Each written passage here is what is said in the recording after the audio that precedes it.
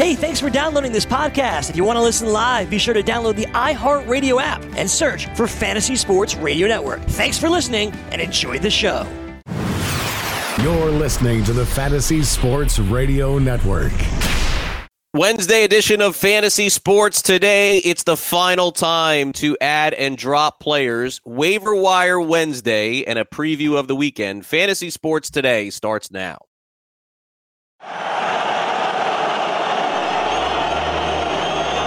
Fantasy Sports Today. Toward the end zone. It is caught! Seattle's going to the Super Bowl. Fires up the middle. Pass is caught by Owens. Owens made the catch. Pass is caught. Diggs! Sideline! Touchdown! Unbelievable! Toss to White. And welcome in. This is Fantasy Sports Today. Happy Wednesday. One day closer to the Fantasy Football Championship. Joe Pisapia, Craig Mish with you. Sean Guastamacchi is always producing the show. And Joe, this is it for a lot of people.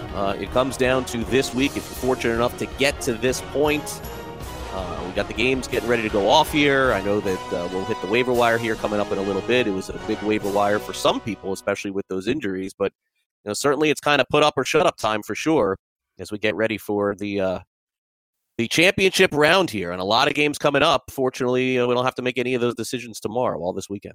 Yeah, absolutely. Very exciting times for a lot of folks. And this is also a time of year where a lot of people out of it start to dabble in DFS and lose money because they don't understand exactly what they're doing. So hopefully tomorrow we'll try to get you a little heads up to last couple of weeks. We've had some good picks. Perryman was in that group last week. Devontae Parker was in that group, and we talked about last week in the segment for DFS. So stay tuned for that tomorrow. But yeah, it's definitely crunch time here. I still don't understand why some teams in some leagues are still playing for championships in week 17. I don't know what the thought process is. I don't understand why you'd want to decide a season in week 17 where a bunch of guys aren't playing. It just seems like a waste to me. Yet sometimes people still do it, and it drives me absolutely crazy. But yes, we're championship week. Very excited. This is what you play for. This is what you want. And I'm very pleased to have a shot at the big one, at the belt. That's what it's all about, Craig. All I want is that belt. You keep all the money. I want the prestige of being the champ with the belt. Yeah, I want the money. You can keep I know. the belt. You're a money guy. I'm a belt guy. I'm definitely a money guy at this stage. But you can't take it with you, Craig Mish. You can take the belt with you, though. You can get buried with the belt. I guess you could get buried with the money, too. Yeah, I don't know about that one, Joe. But you can also sell the belt. But besides the fact that, the one thing is interesting, no game on Thursday night, Joe. So they've ended that, and smartly so. But we have 3 games on Saturday. Makes things a little bit easier. I don't really love those Thursday night games. I think we've had probably 3 or 4 that have been really good over the course of the whole season, and the rest of them have kind of been duds. But let's start off with some of the news and notes. At least the Steelers have made their decision at quarterback, and it seemed a little dicey on Monday when Mike Tomlin had his press conference. He didn't really give a rousing endorsement to Devlin Hodges, Duck Hodges as they call him, the quarterback of the Pittsburgh Steelers. I'm going to guess that internally they met, Joe, and they went over the options. Backup option 1 would have been going back to Mason Rudolph. I thought that they would have signed somebody. I kind of was leaning in that direction, that we're going to get shocked and they're going to go on the waiver wire, grab someone, put them in practice and see. I don't know. I don't really agree with this decision, to be honest with you. I think that they should have taken a shot. I guess they consider it a successful season if this guy somehow by some miracle gets them into the playoffs, but they're not going anywhere with this guy. And no indictment on him. It's just the reality of where the Steelers are at. And last week was a really tough matchup. I mean, I don't know how many times to talk about it. The Bills' secondary is outstanding. So it was not a good matchup for Hodges or any quarterback for that matter. Even Lamar at times kind of struggled a little bit, the points in that game when he faced it. But I will say this. I would be very surprised if Hodges throws a pick in the first quarter if they don't make a change to Rudolph. I think that is probably what's going to happen. So I would be very, very careful about who I'm starting if you have any Pittsburgh Steelers in this game. And that kind of includes Connor in that mix too. You would imagine they would want to run him, but the Jets against the run have been very good this year. This is an offense, I think, in championship week. If you can avoid, then you would. You could play the Steelers defense, that's fine. But I think any of these offensive pieces, whether it be Deontay Johnson, whether it be James Washington, whether it be Connor, I think you stay away from those guys because I think the potential tenuous situation at quarterback really, put you in a bad potential spot. So avoid it if you can. I would if I were a betting man like Craig Mish, I would put money on Hodges not finishing this game at quarterback. It sounds reasonable. It does. We'll just have to see if they decide to make that call, as you said, with one pick if possible. Another piece of news that came out yesterday, the owner of the Detroit Lions said to a bunch of reporters that Matt Patricia gets that endorsement to come back another season. Look, I think that this is probably, this is it. He'll have one more year to get to, I'm going to guess 9 wins, probably has to get to 9 to keep his job. But good job by Patricia to parlay a coordinator job with the Patriots into getting millions of dollars with the Detroit Lions. I don't know that this is going to work.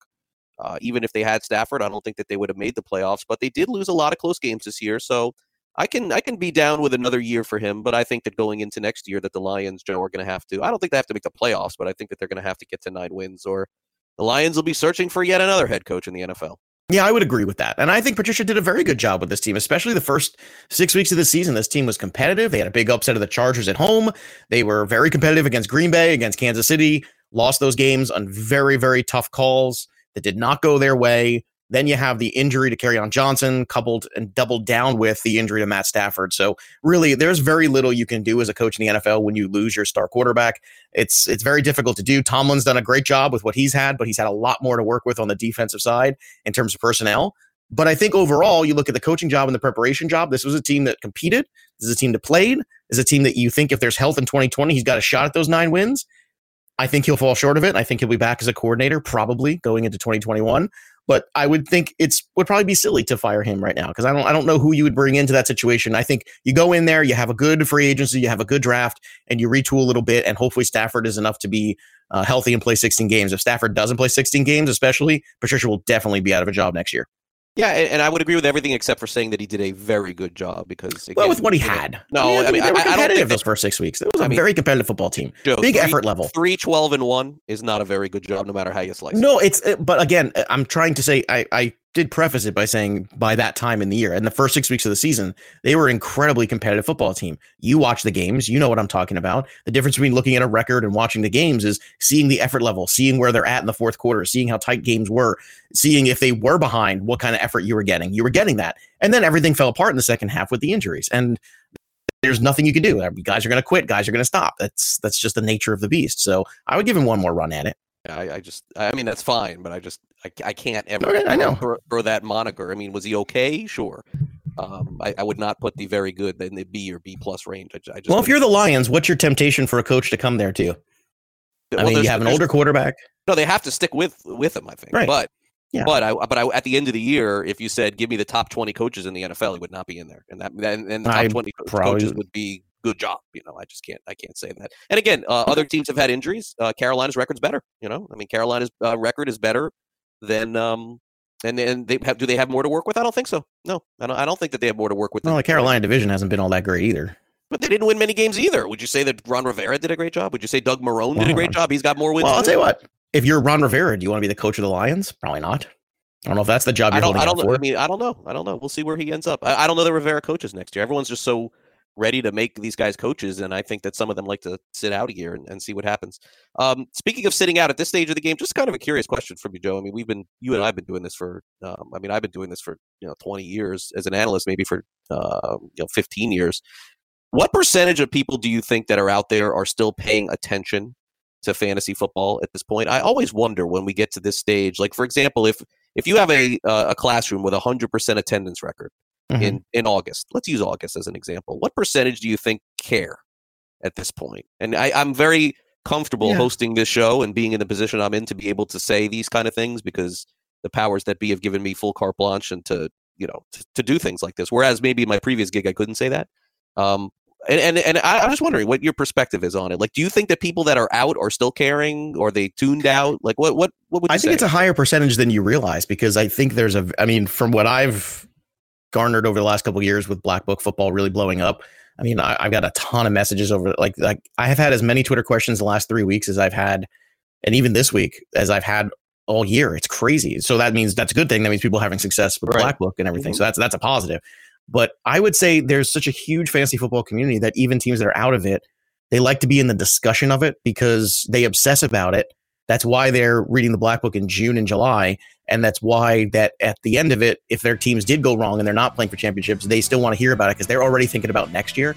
So I'm going to say for the fantasy football fan out there, it's probably 75% are still into it and interested because a lot of them are still playing DFS, and a lot of them are already thinking about next year and prepping, if you can believe it. They're already trying to evaluate what went right and what went wrong.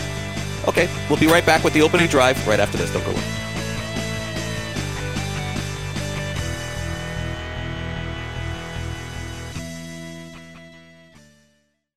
NFL season is now upon us, and you can become the 8th person to win $1 million in a FanDuel or DraftKings tournament by setting their lineups using the DailyRoto.com DFS Lineup Optimizer. If you are playing daily fantasy sports and not using DailyRoto.com, you're doing it wrong. Sign up now for the NFL access with a faster optimizer, smarter DFS projections, and better results. Enter promo code ACTION for a 10% discount. That's promo code ACTION for a 10% discount. DailyRoto.com, where millionaires are made. Then he pivots, fakes, chucks the big bomb halfway down the field to our hopefully still wide open tailback. I call it Fantasy Sports Today with Craig Mish and Joe Pisapia. Fantasy Sports Today presents first play from scrimmage. The opening drive. The first play of the game. Caught the opening play and all the way for a touchdown.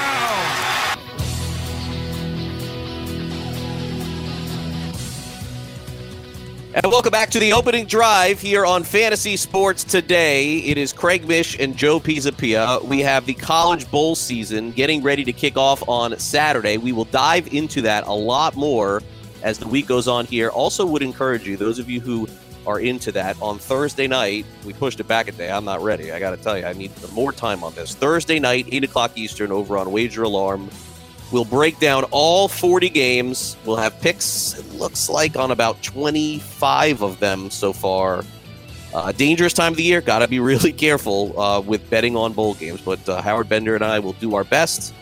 After a good year in college, a good year in pro, we'll try and close this out in a good way like we did last year. But you never know. Every year is different. First down. Oh, man. We'll get into the waiver wire in a minute and what I did. But specifically, Joe, will the Vikings play their starters on Monday night? There are some rumblings that if the Rams lose on Sunday, that would eliminate them. The Vikings then would need to beat the Packers, and the Vikings also would need the Packers to lose at home to Detroit for them to win the division. Do you think that Mike Zimmer, if the Rams lose, will play hard for 4 quarters and go for that possibility? Or do you think that guys like Thielen and Cook, and who knows, maybe even Diggs or Madison, he sits his guys? What do you think happens here? Because people are going to have to make a huge decision on Sunday. Knowing Mike Zimmer, I think he's going to play. He's going to play for things. He's just going to go out there, and I think it's because it's the Packers too. I mean, yeah, I'm hard pressed to think they're not, and I don't think that it's impossible to imagine them winning this football game without Dalvin Cook. So I think he's going to go out there, and I would say play. I really do. Do you think he's not going to play them? I don't know the answer. I mean, I'm going to have to make that decision because this is in Minnesota, correct? If I'm wrong, it is right? In Minnesota, and I'm a Diggs owner. He's playing his guys at home. You would think that the matchup is against Green Bay. Like, you're going to lay down against them. I don't think you lay down against Green Bay. I don't think I find that very difficult to believe you do at home. I find that very difficult for the fan base to swallow. If this game gets away from them at halftime, let's say it's, I don't know, 30-10 or something like at half, I could say, all right, you know what, let's pack it in. But I don't think that's going to be the score, and I don't think you do either. So I'm going to say he plays, guys. Yeah, I think it matters to them. I hope so. That's going to come into, it may come into play for me. I mean, listen, there maybe some people have wrapped up their titles and they won't need that, but I certainly could be in that situation. All right, so this is the topic that we'll start to hear more about over the next few weeks, because we've only had a handful of players announce that they're not playing in the bowl games. And there's some significant ones, especially on Washington. And then yesterday, arguably the top player in all of college football decided that he is not going to play in the bowl game, which is Andrew Thomas. He's the best tackle in the country. Look, there's going to be a lot of sexier names out there, but he is going to be a top 5 pick in the NFL draft. There's no question. I think he's a top 3 pick in the NFL draft. You just cannot find left tackles that are this good out there. They only come around once every few years. Joe, as an individual, would you play in a bowl game coming up outside of, look, semifinal games? I mean, you got to be crazy to not play in those games. I mean, you're playing for a national championship. What about playing in a marquee game like Georgia is against Baylor in the Sugar Bowl? If you were one of these kids that had a chance to be drafted very high, would you play? It seems like it's a 50-50 proposition. Some kids or they want to go out strong, and some kids are like, no way, not risking it. There would absolutely be no way I would do this. I would not play. I wouldn't. If I had a chance at real NFL guaranteed money, and I've made it through the college football season healthy, the bowl games mean nothing unless you're playing for the national championship. You're playing for the national championship, that matters. It matters to you. It matters to your program. It matters, and you know it matters, and you absolutely play then. But if you're not, if you're playing in the Chick-fil-A Bowl or the Kohl's, something or other bowl or whatever the hell bowl it is, I'm sorry. All that is a cash grab for your university, and they've made enough money off you already, and you've given a lot of blood, sweat, tears, and a lot of injuries and a lot of other stuff to your university. There's absolutely positively no way, if I had a locked guaranteed draft spot with money coming to me in the NFL, that I am playing in a bowl game and risking that for my university to make some more money off me. I'm glad I got the education. I'm glad I got the opportunity to play and get spotlighted. I'm sorry. No way, no shape, no form. Absolutely not. Would you play? Oh, man, I probably not. But then as you get into... not a hesitation for me. None. And when you get into these bigger games, though, and especially... Like, from Alabama's point of view, I get it. Their own team. National championships, I get. Alabama is that one school where you're like, oh, man, it matters kind of because it's Alabama. I feel the opposite on that one. I actually feel like they have the best experience. No, yeah, I feel like they saw their quarterback go down and out for the year. I'm not going to take that chance. Like Jerry Jeudy as an example. Okay, he announced that he's going to be playing in the bowl game against Michigan. Jerry Judy's top 10 pick in the NFL draft, the best receiver in the draft for sure. And he's playing. But Jerry Jeudy also witnessed Tua go down and be out for like over a year, and I could understand if he said, something, that one hits close to home. I ain't going through that. But meanwhile, Alabama's running back backed out of the game. And who knows? Jeudy may say no. Like this went down with Haskins all last year. I mean, Haskins' availability for Ohio State's game went right up until the day of the game. No one knew if he was going to play or not. And listen, I agree with you. Like I can't believe that some of these kids with this kind of money. In the first round, especially, are going to choose to play in this game. But I guess give them credit. I mean, look, some people are giving them credit, but for me, no, I couldn't take that risk. And we've seen injuries happen in bowl games before, like Frank Gore, Willis McGahee. Willis McGahee against Ohio State, who had to sit out an entire year before playing with the Buffalo Bills. Okay, third down, a fan banned from Oklahoma State games in the NBA last year. Joe basically is suing Russell Westbrook. They're not allowing him back into games. He went off on Westbrook a couple of years ago, and now he wants to be able to go to games, and he also wants $100 million. This is a fair litigation here against Westbrook and Oklahoma State. For $100 million? Like, for the Oklahoma City Thunder? I don't know. I mean, it just seems like a lot of money, don't you think? I mean, do you think if you ask for less... I mean, go ahead. You ask for a lot. And then you come down, that's the point. You ask for $100 million, you end up with $2 million, and you're thrilled, like that's. And what exactly happened? He was just heckling him. Did he say something that was? Yeah, they called it an altercation. A couple of years ago. I mean, if you pay for your seat, you're allowed to, I believe, be unhappy with the product you're seeing. That's fair. That's part of sports. I think there's a line you cross where you become abusive with. Whether it be racial slurs or you're abusive by throwing things onto the court where you're absolutely should be banned, and that's fine. And nowadays, if you have video of that stuff, I mean, that's without a doubt. It was verbal, though. There was no physical. It was verbal. I think they told him the fans told him to ice his knees, but he has great seats. So of course Westbrook heard it, went berserk, and you can only imagine what's being yelled from the upper rafters. So he said, ice those knees up, and that's why he got thrown out. Yeah. That's it. Well, I don't think that's enough. Yeah, I mean, look, it's the NBA has rules now where basically this year I think they implemented them that if you have a seat that's close enough to a player, the NBA has the right to kick you out. They started a new rule this year. So man, oh man. Well, can you imagine poor Spike Lee would never have been able to sit at any game for anybody? No. I mean, what's funny? Here that's probably the double standard though, right? Because if it was Spike Lee who said that and got to an altercation, would they ban Spike Lee? Probably no. Because he's famous. So you know what? That's BS, man. Suck it up. You're making millions of dollars. Let people yell at you. All right, fourth down here. Anthony Daniels, the actor for C-3PO for the last 40 years, has it been? 50? He said that he basically pitched the idea to J.J. Abrams that C-3PO would die in the final edition of Star Wars Skywalker, one that's coming out here this weekend. Man, that's kind of sad. I didn't want to see C-3PO go down. Now, obviously, none of us have a clue as to what happens in the movie, and fortunately, there have been no spoilers out there. I mean, I'm on Twitter, so if somebody posted I'm dead, I'm going to know exactly what happened, but I don't want to see this happen. I got a question for you. Do you consider the robots alive? No, but it's the equivalent of like the Millennium Falcon getting blown up, I guess. Like that would be the way I would compare it. So I mean, look, there is a piece. I mean, he has been in every single movie, right? All 8 movies. Yes, he has. Is he the only one, or is R2-D2 in all of them as well? I believe R2-D2 was. Right. So the droids are the one through line through everything. That's what you got. I think so. Yeah. I mean, I would be upset as a fan, but but you could understand it coming to. I was more upset when Han Solo died. That was actually when my kids were very into Star Wars, and then we went to go see Force Awakens, and Han Solo died, and my daughter loved Han Solo, my oldest one. And she was like, "All right, I'm out." Like she was basically like, wow. It was very difficult to get her into Star Wars again, and she hasn't seen any of the other ones since. She's just kind of like, I don't know. So the droid one thing, killing Han Solo another, but again, I guess that's a deeper philosophical question: are the droids truly alive just because they have synthetic personalities? A lot of people we know have synthetic personalities. That's true. We'll dive into that and more. Another show coming up next. Waiver Wire Wednesday. Who did we get on the waiver wire? If we made any moves? I'm only in one league that's left, and believe it or not, I was able to get who I wanted. Can't believe it. All right, we'll be back with more fantasy sports today. Don't go away.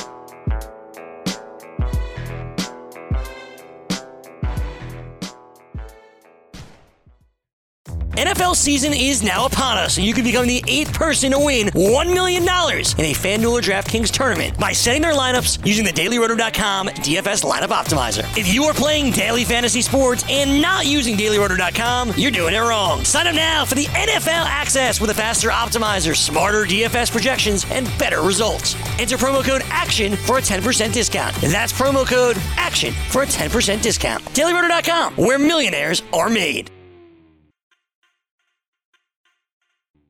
Fantasy Sports Today with Craig Mish and Joe Pisapia. Uh-oh. Guess what day it is? Guess what day it is? Huh? Anybody? It's hump day. Waiver Wire Wednesday.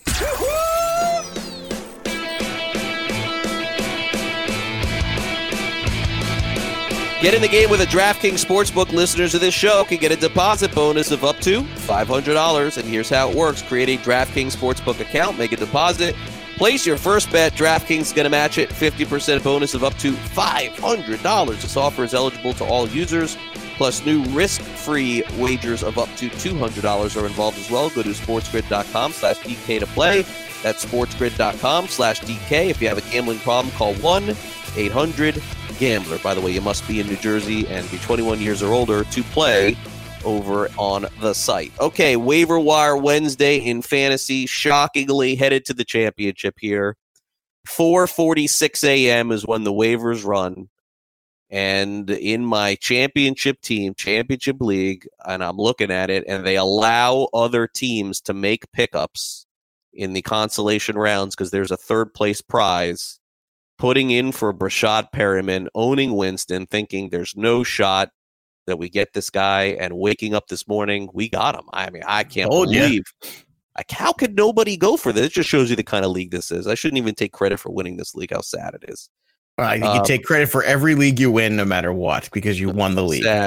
Sad. Well, but it's also, you read me that other person's roster, and Perryman, although could have been a flex play, I think there's a certain point where a lot of people are like, I'm not going to get myself in. There's a thought process out there from a lot of owners that says, I don't want to just chase that guy on the waiver wire that was good in week 15 and all of a sudden put him in my lineup and he sucks week 16. I've got to the championship. I don't even want to have him on my roster because if I do, I'm going to micromanage and overmanage and I might make a bad decision and I might lose because Perriman puts up a 0. I don't think that's going to happen, but I understand that thought process. Yeah, because somebody picked up Kerryon Johnson ahead of him. Someone picked up... And I can understand that too. I guess. Someone picked up Greg Ward ahead of him.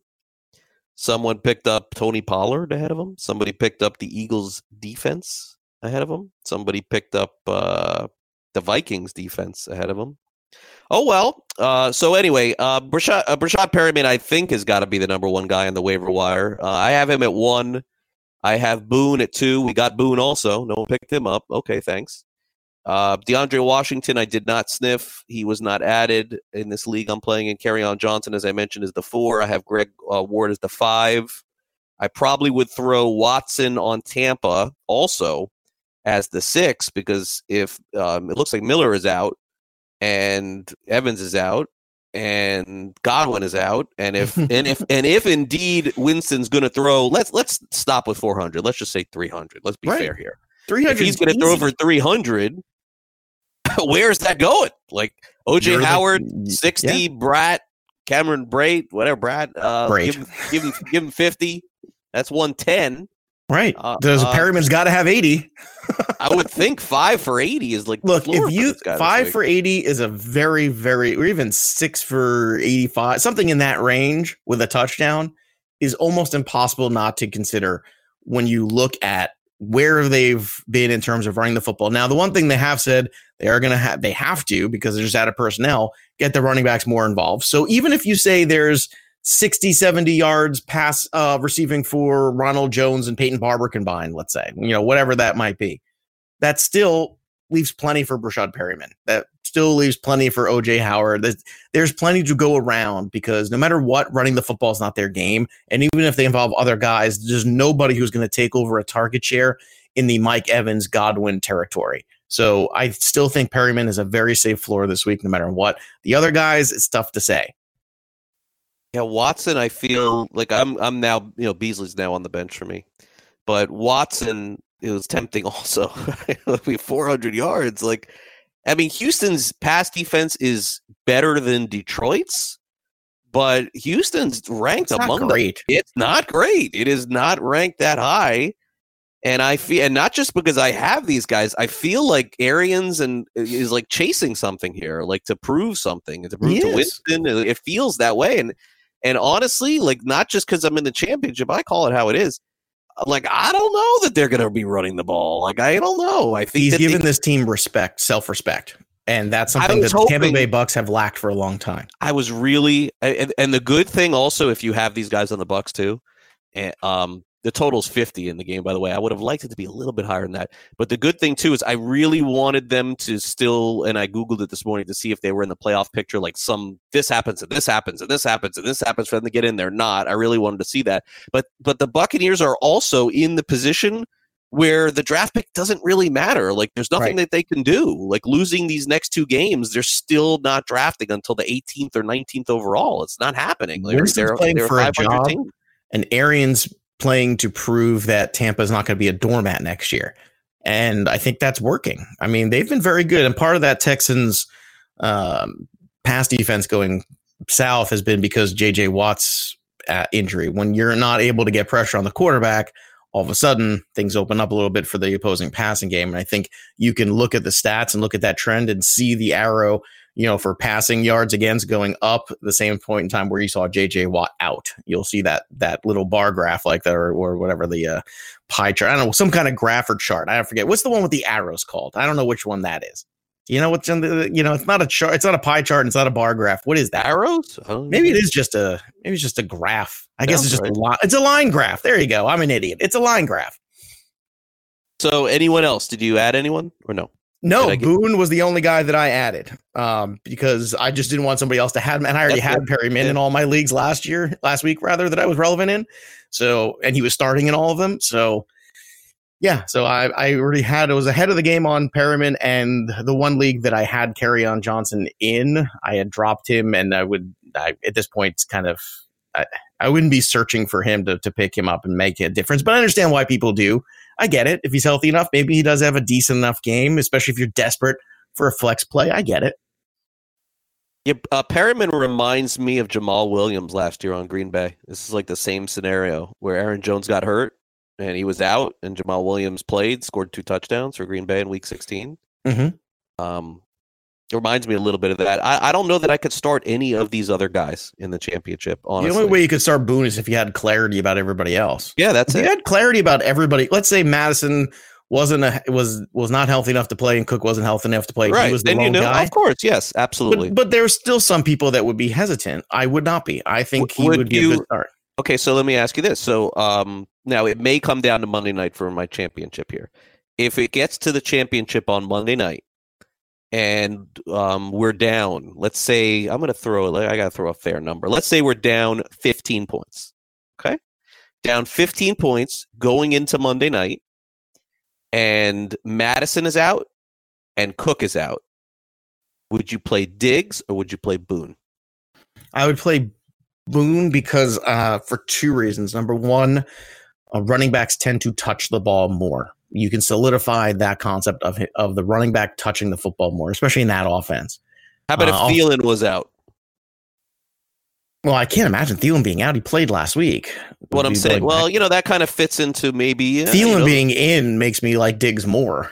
Oh, okay. So all right, Diggs has been much better without him, though. I mean, that's unequivocal. He's had some big games when Thielen was in too. He's just not like the games that he's been out. Look, I understand Diggs is the better talent, but I would, whenever I get into that spot, I'm looking for touches. I'm looking for touchdown upside. So, I think they would be both probably around the same projection points if Boone was the standalone guy. I could see them both being projected for somewhere around 13 points. That makes sense because I don't think you could predict a touchdown for Diggs. I don't think that's fair. Yeah, it's going to be. I hope I'm not in that situation going into Monday night. I mean, the worst thing is being down and then having to make that decision. Look, if we're, I don't want to be, honestly, owning Diggs, being down even 3 points, I don't want. Like, that guy, you never know with that guy. Well, you have to be smart. You have to be smart enough to make sure that you're leaving that flex spot open. That's the one that, you don't. Yeah. Absolutely. Everybody out there, too, remember that if you have these kind of decisions out there, make sure you're giving yourself the flex spot open for the guy that you're unsure about and put that guy in there so you can make an adjustment on a Monday night if you want to, or a Sunday night. Yeah, no, absolutely. No doubt about that. All right. Since we ran over in the first segment, we'll take a quick time out here. Coming up next, we'll do the latest around Major League Baseball. And there were some signings and some players that potentially could move on to some other places. So we'll touch on that next. Also, don't forget, if you're listening to the show live, you can also listen on demand on the FNTSY app. Make sure you download that. Also on iTunes and Google Play, please like and subscribe to the show. And pretty much automated. It will get sent to you automatically to your phone if you subscribe to our show as a podcast. So do it that way as well. Also, Stitcher is a great website where we have that, and audioboom.com. The audio gets posted to that as well. And don't forget, over on Sports Grid TV, not just fantasy content, but gambling content. Really, this time of the year, it's time to pivot to that as fantasy takes a back seat to college basketball and gambling as well. All right, so don't go anywhere. We'll come back with that baseball discussion, hot stove discussion, and then in the second hour, since the Star Wars movie is getting ready to come out here in the next 24, 48 hours, we'll touch on the top 10 Star Wars movies of all time. That's coming up next right here on Fantasy Sports Today. Don't go away.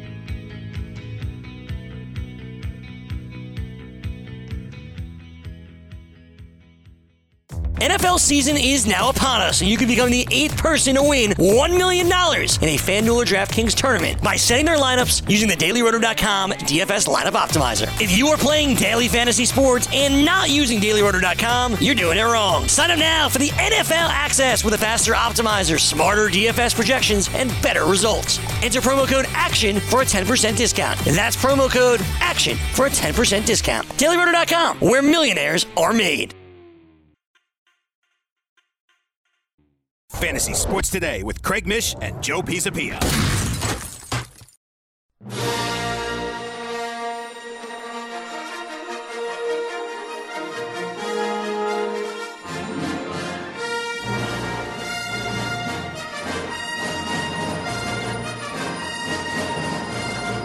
And welcome back to Fantasy Sports Today. It is Craig Mish along with Joe Pisapia with you here on the program. And pretty soon it's time to move on to some baseball, and it seems like every day what we're hearing now is a lot of these players are signing minor league contracts. Interesting that a lot of major league players are signing minor league contracts, and we'll get into those players as well because some of them could have fantasy relevance. You never know. They get a non-roster invite to spring training. They make the team. All of a sudden, especially in the only leagues, AL only, NL onlys, they become popular. But there were a couple of signings yesterday and from overseas, interestingly enough. Let's start off with the Toronto Blue Jays. They signed Shun Yamaguchi, and not knowing a ton about him, you're just kind of going off statistics that were coming over from Japan. and he was on the Yomiuri Giants. And Joe looks like a player that could possibly be, a 4-starter or a 5-starter. The Jays are in so much trouble in terms of starting pitching. Like, I'm not even sure how this is going to work for them this year. They're kind of right back in the position they were last year. The only benefit to Toronto, of course, is they have Bo Bichette, they have Vlad Jr., they have Kevin Biggio, and they didn't have those three guys at the start of last year, and so their offense will be better. But I still think that they are going to have to sign more than Yamaguchi, and I believe did they sign Tanner Roark? Were they the team that signed him? Yes, they did. Mm-hmm. Okay, so Roark is their probably opening day starter. Pearson is on the way. That's not till June. Not much else though. They pieced it together last year with Clayton Richard and Shoemaker and a bunch of other non-relevant fantasy guys. But Yamaguchi, I'm guessing in an AL only, probably going to go for $3, right? Sounds about right. Oh, in an AL only. I'm still shocked how many people play only leagues at this stage of the game. I don't know. I find it very tedious. I don't get it. I understand the old school appeal of it and the people who, have been playing for a long time liking it, but I don't know. I just don't get it. But the word bereft comes to mind when you talk about starting pitching and the Toronto Blue Jays. They just don't have any of it. And it's very difficult whenever you get pitchers coming over from different leagues. And last year we saw Kikuchi come over, and that was not a good experiment. His ERA ended up at 5.5, and he had some pretty decent, seasons over there. Very steady guy, it looked like, over in the Japanese league. And I know we've gotten pitchers from the Korean league. We talked about Lindblom having success there. So, different versions of baseball, different things. What typically happens when you have these pitchers come over to Major League Baseball is they struggle with the 5-man rotation concept. They struggle with having to pitch every 5th day. It's a different kind of schedule for the most part. So the grind being very different, but he's going to have a shot. So in only leagues, I get it. In very deep leagues, I get it. I love the name because when he strikes out guys, you could say he got shunned. I like that. I could see the hashtag shun going in every start there for the Toronto social media team. But this is a team that definitely needs to acquire more pitching. I don't know if it's maybe convincing a Dallas Keuchel or maybe taking a shot at somebody else, but they definitely need more bodies. Just like you said, the other kids that they have in the system, they're not close. No. So I think you have to look at the Alex Woods of the world, that kind of, lower tier pitcher. They already did that with Tanner Roark. Right. I don't know if that's been finalized because it's not here on MLB, but this might be an older list that I'm looking at. But I could have sworn I heard that last year. The Blue Jays need to just cut the crap and not sign Ryu or Keuchel or any of these other guys. They're going nowhere. Well, they're not a competitive team this year. They might be a plucky team, but they're not going to be competing for division. No, they need to get Gio Gonzalez or someone like that. Right. 1 year. Why would they spend $50 million on Jason Vargas? Yeah, just load it up with that. Trade him at the deadline. You're not winning. You're not beating Tampa. You're not beating the Yankees. You're right. Probably not beating the Red Sox either. Yeah, probably not. The Red Sox seem a little strange to me right now, but yes, you're probably not beating those three teams. It just you're beating Baltimore. That's basically who you're in competition with. All right, the other pitcher who will definitely have more fantasy relevance, Kwon Hong Kim, who signed with the Cardinals, was 17-6 in the Korean Baseball League last year. And again, the quality of competition is not like it is in Japan. 17-6, 2.51 earned run average, throws mid to high 90s, struck out 310 batters over 326 innings. The Cardinals, in their starting rotation, are okay. They have Flaherty, Hudson, Michaelis, Wainwright, and then maybe Carlos Martinez. But none of these guys are really solid outside of Flaherty. We don't know what Hudson's going to be. Michaelis took a step back. Wainwright is Wainwright. Actually had a great year last year, Wainwright. But again, older Carlos Martinez is not the model of health.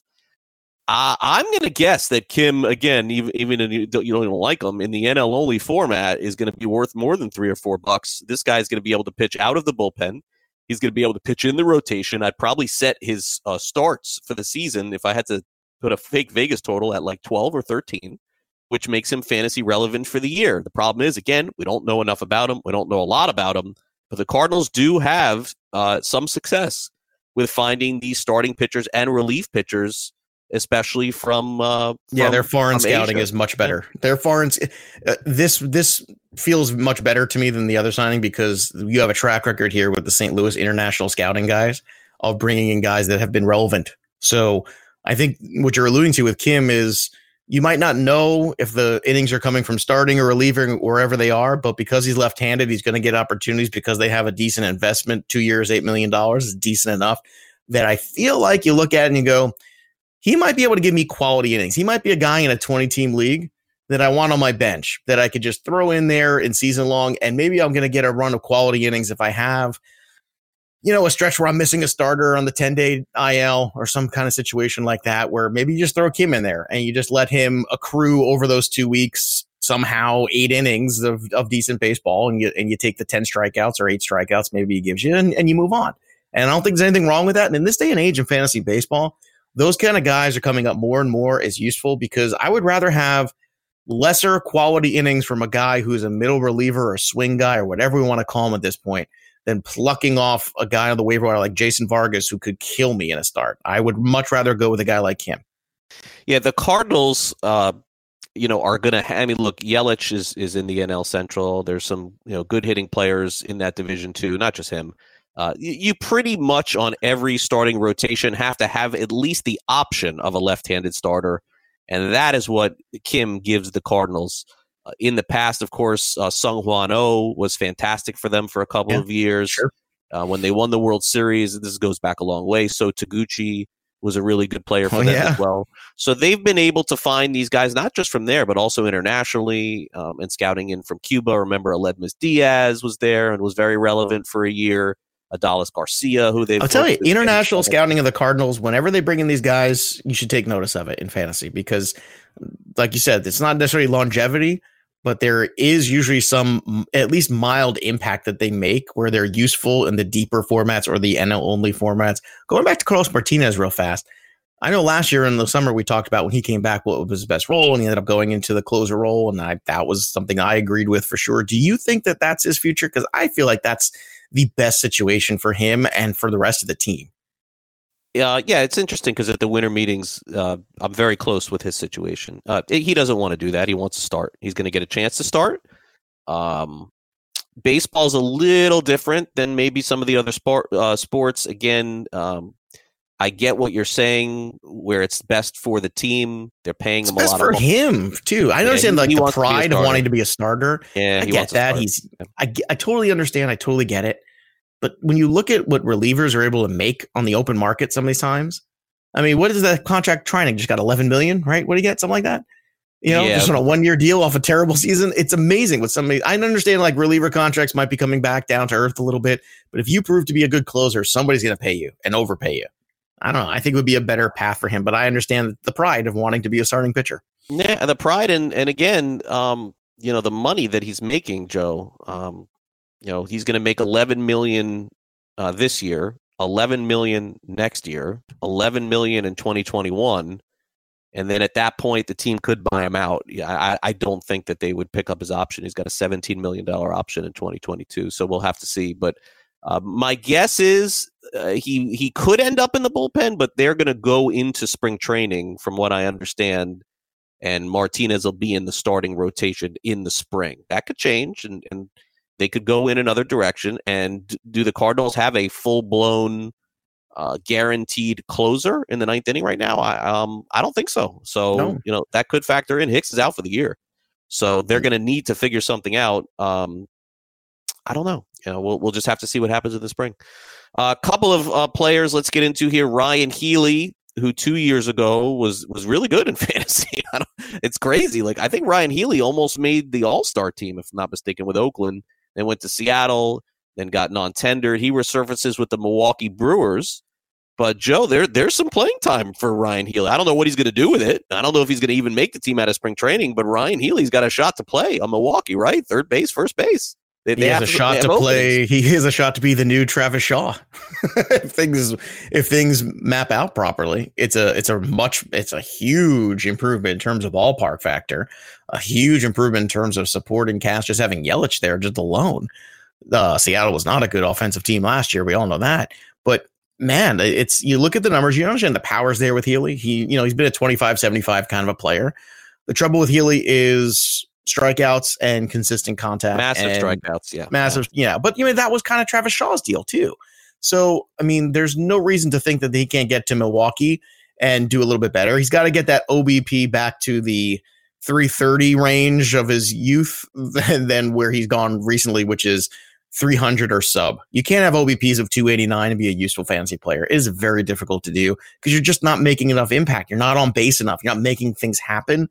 So a little bit more plate discipline. I don't know at this point in the career we're going to get that, but I think you can at least look to him in season-long roto and go, all right, well, there's a dude that at least if I'm looking for a little cheap power late, maybe you take a dollar flyer on him, and I think it might work out. In head-to-head points or head-to-head categories leagues, I'm less interested, but I think you can, make a case for him because, like you said, at bats might be there. Yeah, and think about the corners for the Brewers and their fill-in guys. The corners were look, Mike Moustakas played there. We know that. Okay. You're up to Arcia, Keston Hiura, and Urias. That's the infield right now with Ryan Braun playing first base. Yeah, but think about Aguilar and Moustakas and Thames, right? Thames there at first. Also, he's not there. Shaw is gone. Hernan Perez, who signed with the Cubs. Hernan Perez was also. They don't have options. So Ely, I don't know that he'll be good. I'm not willing to say that, but the PT is going to be there at least in the spring for him to make the team. So. Real quick, best relievers left on the market before we take a timeout here. I'm looking at Betances still out there. I'm looking at... I think you could stop there. Will Smith. I'm sorry, not Will Smith. Will Harris. Why did I put Will Smith on the rundown? Will Harris. Principal there. I guess so. Daniel Hudson. This is really weak, right? Okay, Hudson. It's not a great year for relievers now. It's not. And I think that's why Betances is asking for a big contract because I feel like he thinks he can get it, and he's probably right. Yeah. Betances is $8 million. Yeah. Man, that's a dude that I would absolutely take a shot on. Big guy, throws hard, burnt out from New York, change of scenery, give this guy another opportunity at a different place to kind of just do his thing. I would be all in on Betances if I was the Twins or some of these other teams that are right there and competing, but you have some questions, at least in the bullpen. Bring in a guy like this that could potentially close. Yeah. I mean, it makes a ton of sense, especially when the market's not very good. And I don't know how the trade market's going to be this offseason either. I haven't looked at the 2021 free agent closers, but Betances to me is by far the best guy in terms of taking a shot on somebody. All right, that'll do it for hour number 1. We'll be back with more fantasy discussion for hour number 2 right after our best of the first hour. You're listening to Fantasy Sports Today. Don't go away.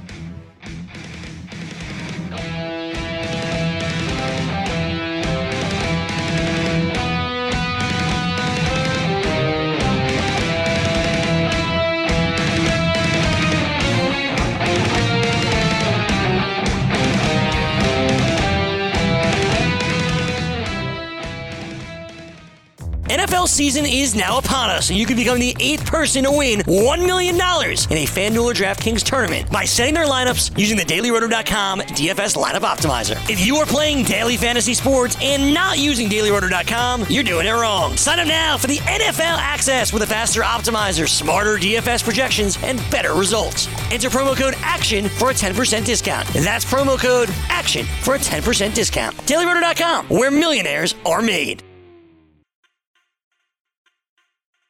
Fantasy Sports Today with Craig Mish and Joe Pisapia.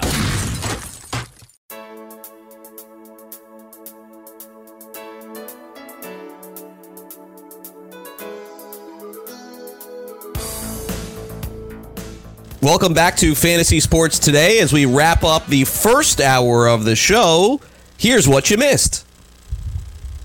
What percentage of people do you think that are out there are still paying attention to fantasy football at this point? I always wonder when we get to this stage. Like, for example, if you have a classroom with 100% attendance record in August, let's use August as an example. What percentage do you think care at this point? And I'm very comfortable hosting this show and being in the position I'm in to be able to say these kind of things because the powers that be have given me full carte blanche and to do things like this. Whereas maybe in my previous gig I couldn't say that.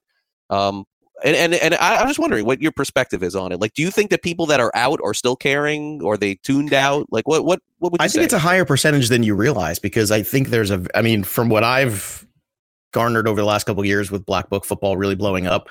I mean, I've got a ton of messages over like I have had as many Twitter questions the last 3 weeks as I've had, and even this week as I've had all year. It's crazy. So that means that's a good thing. That means people are having success with Black Book and everything. So that's a positive. But I would say there's such a huge fantasy football community that even teams that are out of it, they like to be in the discussion of it because they obsess about it. That's why they're reading the Black Book in June and July. And that's why that at the end of it, if their teams did go wrong and they're not playing for championships, they still want to hear about it because they're already thinking about next year. So I'm going to say for the fantasy football fan out there, it's probably 75% are still into it and interested because a lot of them are still playing DFS. And a lot of them are already thinking about next year and prepping, if you can believe it. They're already trying to evaluate what went right and what went wrong.